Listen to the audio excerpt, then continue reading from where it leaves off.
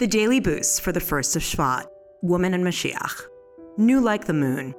When the Jewish people sought to construct the golden calf, Aaron told them to take their wives' and daughters' gold jewelry. He knew that the woman would refuse, and he hoped that this would end the matter. Indeed, the woman refused, saying, "You want to construct an idol, an image which is an abomination and has no power to redeem? We will not listen to you." In Pirkei de Rabbi Eliezer, it says that the Holy One, blessed be He, rewarded the woman in this world and the world to come. In this world, they observe the new moon as a greater festival than men, and in the world to come, they're destined to be renewed like the new moon. Today, women enjoy the same rights and opportunities as men in many areas. This departure from societal norms, lasting thousands of years, is a forerunner of Moshiach, when the role of woman will be renewed like the moon.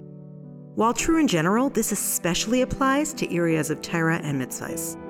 As we approach the era of Moshiach, women must renew their commitment to Yiddishkeit and their efforts to strengthen Yiddishkeit. Their involvement is crucial.